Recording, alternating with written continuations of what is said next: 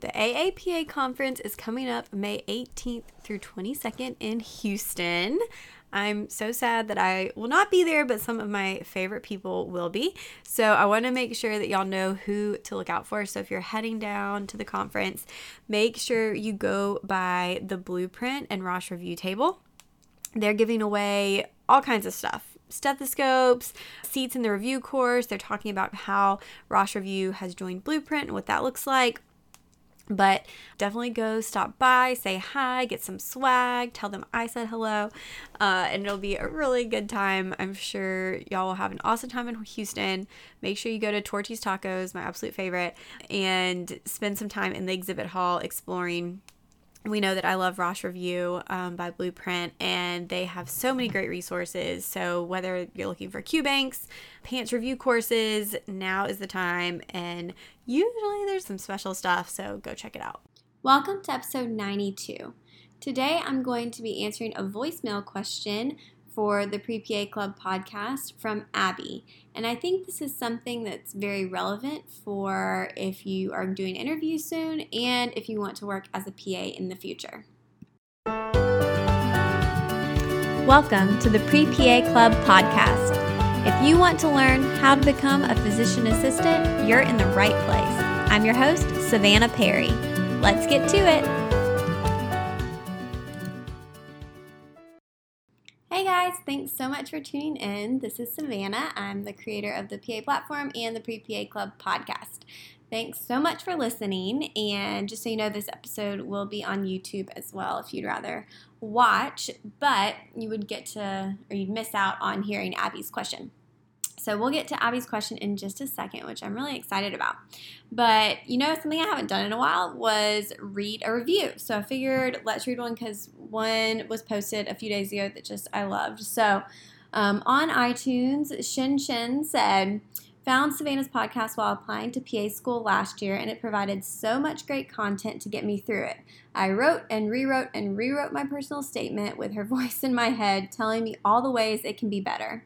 Then she announced her interview book during my painful waiting period after submission, which I read cover to cover twice.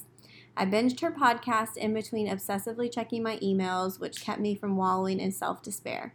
Not only did this podcast help me feel prepared and motivated for my application cycle, but it also kept me from feeling alone and out of my element. I start PA school in 2 months after my first cycle of applying, and Savannah has been a big help in making that happen. So these are my favorite kinds of reviews and messages I get, but honestly, I feel like you guys are the ones who do the hard work, and hopefully I just help you out along the way. But I loved this review because I feel like there's so many relatable things. The waiting period is awful. Everyone knows that. Everyone feels like they can keep working on their personal statement forever and ever, and eventually you just have to know that it's awesome. And then interviews are scary, but it's still possible to get accepted. So thank you so much for listening, Shin Shin, and hopefully your binging wasn't too boring. But I would love if you have a story like Shin Shin. I don't know if that's your real name. That's your iTunes name. I would love if you leave a review for us. I'm kind of working on trying to get the podcast other places. So if you have thoughts on that, let me know. A few people have mentioned Stitcher and Spotify. I'm not technologically savvy, so that's something in the works. But I would love to see your reviews if you have them.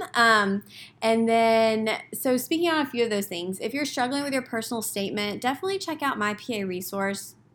And I've talked about them before, but it's a personal statement editing service specifically for PA school applications. There's a quick turnaround. It's only PAs editing, so you're getting quality work from someone who actually knows what they're talking about and not just someone who studied grammar.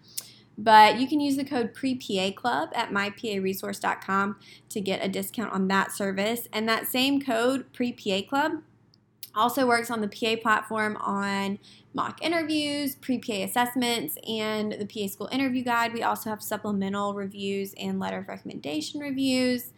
And Amazon has still been running a lot of great specials on the PA School Interview Guide. So make sure to follow along on Instagram, and I try to post that when they do. Or I think you can set up an alert too if that's something you're looking for. Someone told me it had been as cheap as $15 with free Prime shipping. And I have a code in the description to try Prime if you've never tried it. I would still love to get it up on Audible, so I'm working on that, but you can also get a free Audible book in the description too. But another thing I want to tell you about before we get to this question is the early bird pricing on the Northeastern Pre-PA Conference is ending in a couple days. At the end of June, you'll no longer be able to get that pricing, and the price will go up. And so I was notified today by the school that's hosting the College of St. Elizabeth to let you guys know. But we also have kind of an itinerary in place now. So what you can expect, and it's in Morristown, New Jersey on August 3rd. I will be there doing a keynote speech and then also talking about interviewing and doing workshops for that. And so you can kind of get some hands-on experience, and we'll talk through everything. Brian Palm from IPA Resource will be there talking about personal statements. Dr. Medea Valdez, who is also a PA, will be talking about navigating just the PA application cycle and what different schools are looking for. Phil Festa is a PA, and he'll be doing some advanced interviewing skills as well, especially for reapplicants. Dr. Lori Tark, who's put all this together, will be doing a professionalism workshop, which is very important for making sure you're presenting yourself well. Beth Ann Mercanti will be talking about shadowing. She's also a PA. And then Tracy Paparo is the president of the New Jersey State Society of PAs, and she'll be doing an EndNote speech as well. So it's going to be a full day, lots of stuff. I'll be there. Some schools will be there, all the ones in New Jersey, and we're still kind of nailing those down. We'll also have sessions with PAs who are going to discuss their careers, what paths they've taken, what you can do outside of just being a PA with your degree.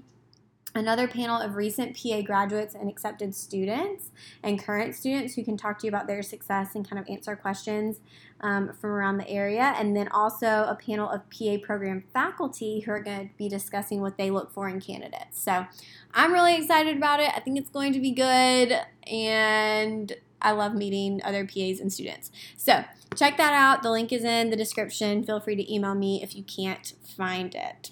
All right, let's get to Abby's question and then my answer. Hey, Savannah. I was wondering how you react or deal with a situation when a patient insists on seeing the doctor and doesn't want to see a PA because for whatever reason they think that the doctor is the only one who can treat them. Do you get personally offended? How do you deal with that? And what's the best approach to take when that happens?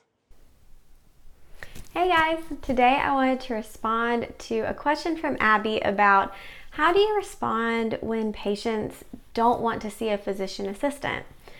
And this is a question that I don't get that often, but I think it's worth addressing.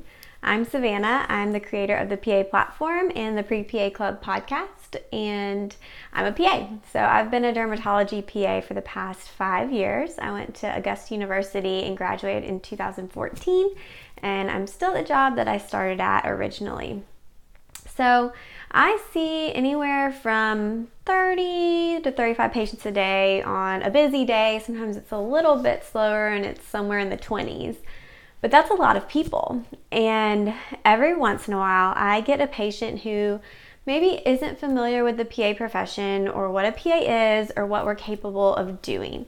So in my past 5 years, I was trying to think of some of the common questions I've gotten. So when are you going to med school? When are you going to become a real doctor? Can you do that? Can you do my biopsy? Can you prescribe medicine?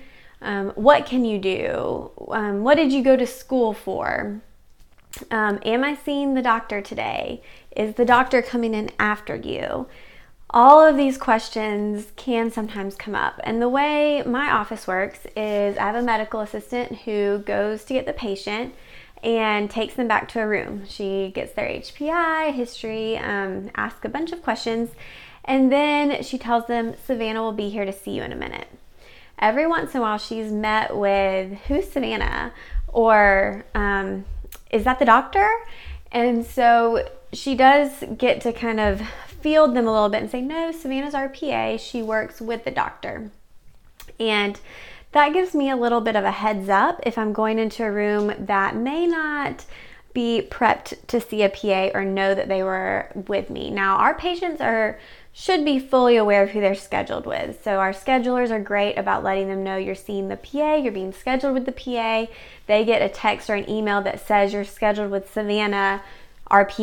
And so it's not a surprise, or it shouldn't be, if they've been paying attention. So here's my response. And, this is a question that can come up during PA school interviews or during interviews for PA jobs. How are you going to respond when a patient doesn't want to see you? And it's something that if you are entering the PA field and you're going to work as a PA, you need to be okay with this. You need to have a response and be ready to accept that some patients are going to refuse to see you. And that's okay. It's the patient's prerogative. It's their choice who they see as their provider. They're probably missing out because I'm sure you're great, but at the end of the day, you can't force them to see you or to see anyone really. So when I'm faced with this, my response is to not be offended. It doesn't offend me at all. If a patient doesn't want to see me because I'm a PA, I probably don't want to see them either.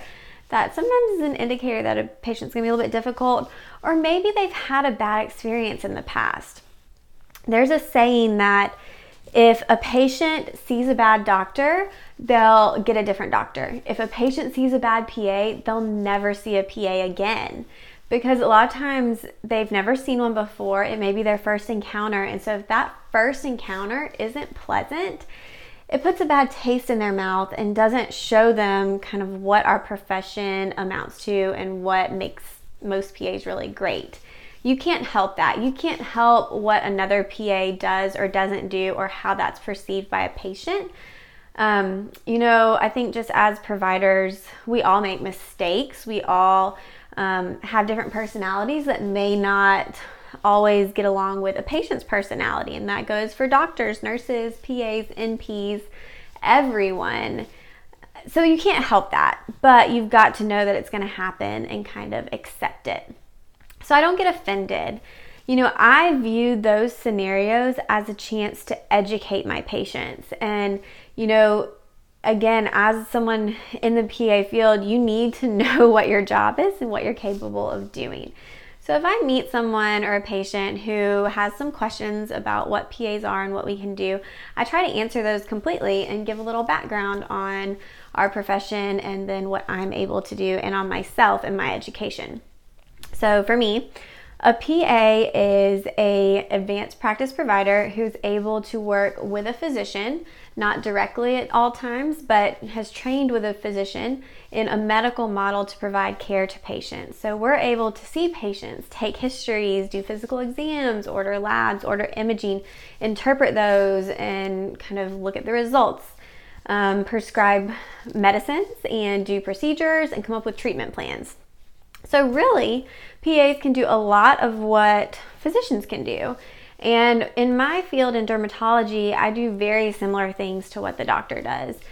She definitely handles some of our more intense surgeries, things that I don't want to do, patients who have a lot going on, a lot of really intense skin stuff, but I get some tough patients too. And I feel after 5 years in the field, very qualified to take care of most skin things. That doesn't mean that I don't ask questions, because I do. If I ever have a question, I go to my physician and ask her. And we have a really great relationship where we can kind of bounce things off each other. We're constantly reading, constantly going to conferences and trying to learn more. So we're able to share that knowledge amongst all of the providers in our practice. But I try to educate those patients. I answer their questions and try to make them feel more comfortable. And, if they don't want to see me, there's some choices. They can see me that day. So we all have busy schedules. And my patients know, or should know, and I try to let them know that they are welcome to see the doctor. It just may not be that day. So if they were put on my schedule, she may not have room in her schedule. And so they may have to reschedule with her, or we'll make sure that their next appointment is set up with her. I try to remind them to check their appointment reminders, and if they have a preference on who they see and see that that's not with who they thought it was, to call our office, because sometimes scheduling errors can occur. And then, I also just want to try to make them feel confident in what I do. And sometimes I'll tell patients, you don't want me to get the doctor. If I have to go get the doctor, it means you have something going on that I can't figure out. And that's not really a good thing. So a lot of times if I do have to get her and she comes in, it's funny because we say the same thing. I was trained by her, and so we have a lot of the same phrases, the same mannerisms when it comes to what we do. And it's funny because patients have commented on that, and they'll say, that's what she said, or you just did what she did, and she asked me about that. That always makes me feel better, and I think that gives confidence to the patients.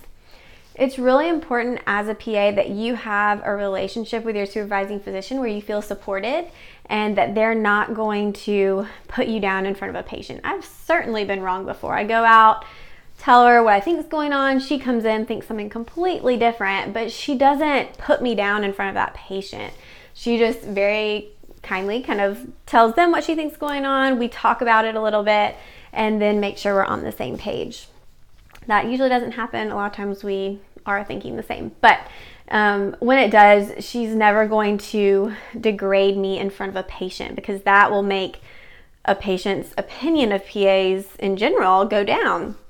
And I think just being in a practice that's pretty big with a lot of providers, I've seen how different personalities kind of interact, but also how much we can learn from each other. And I think that's so, so important. But back to the topic.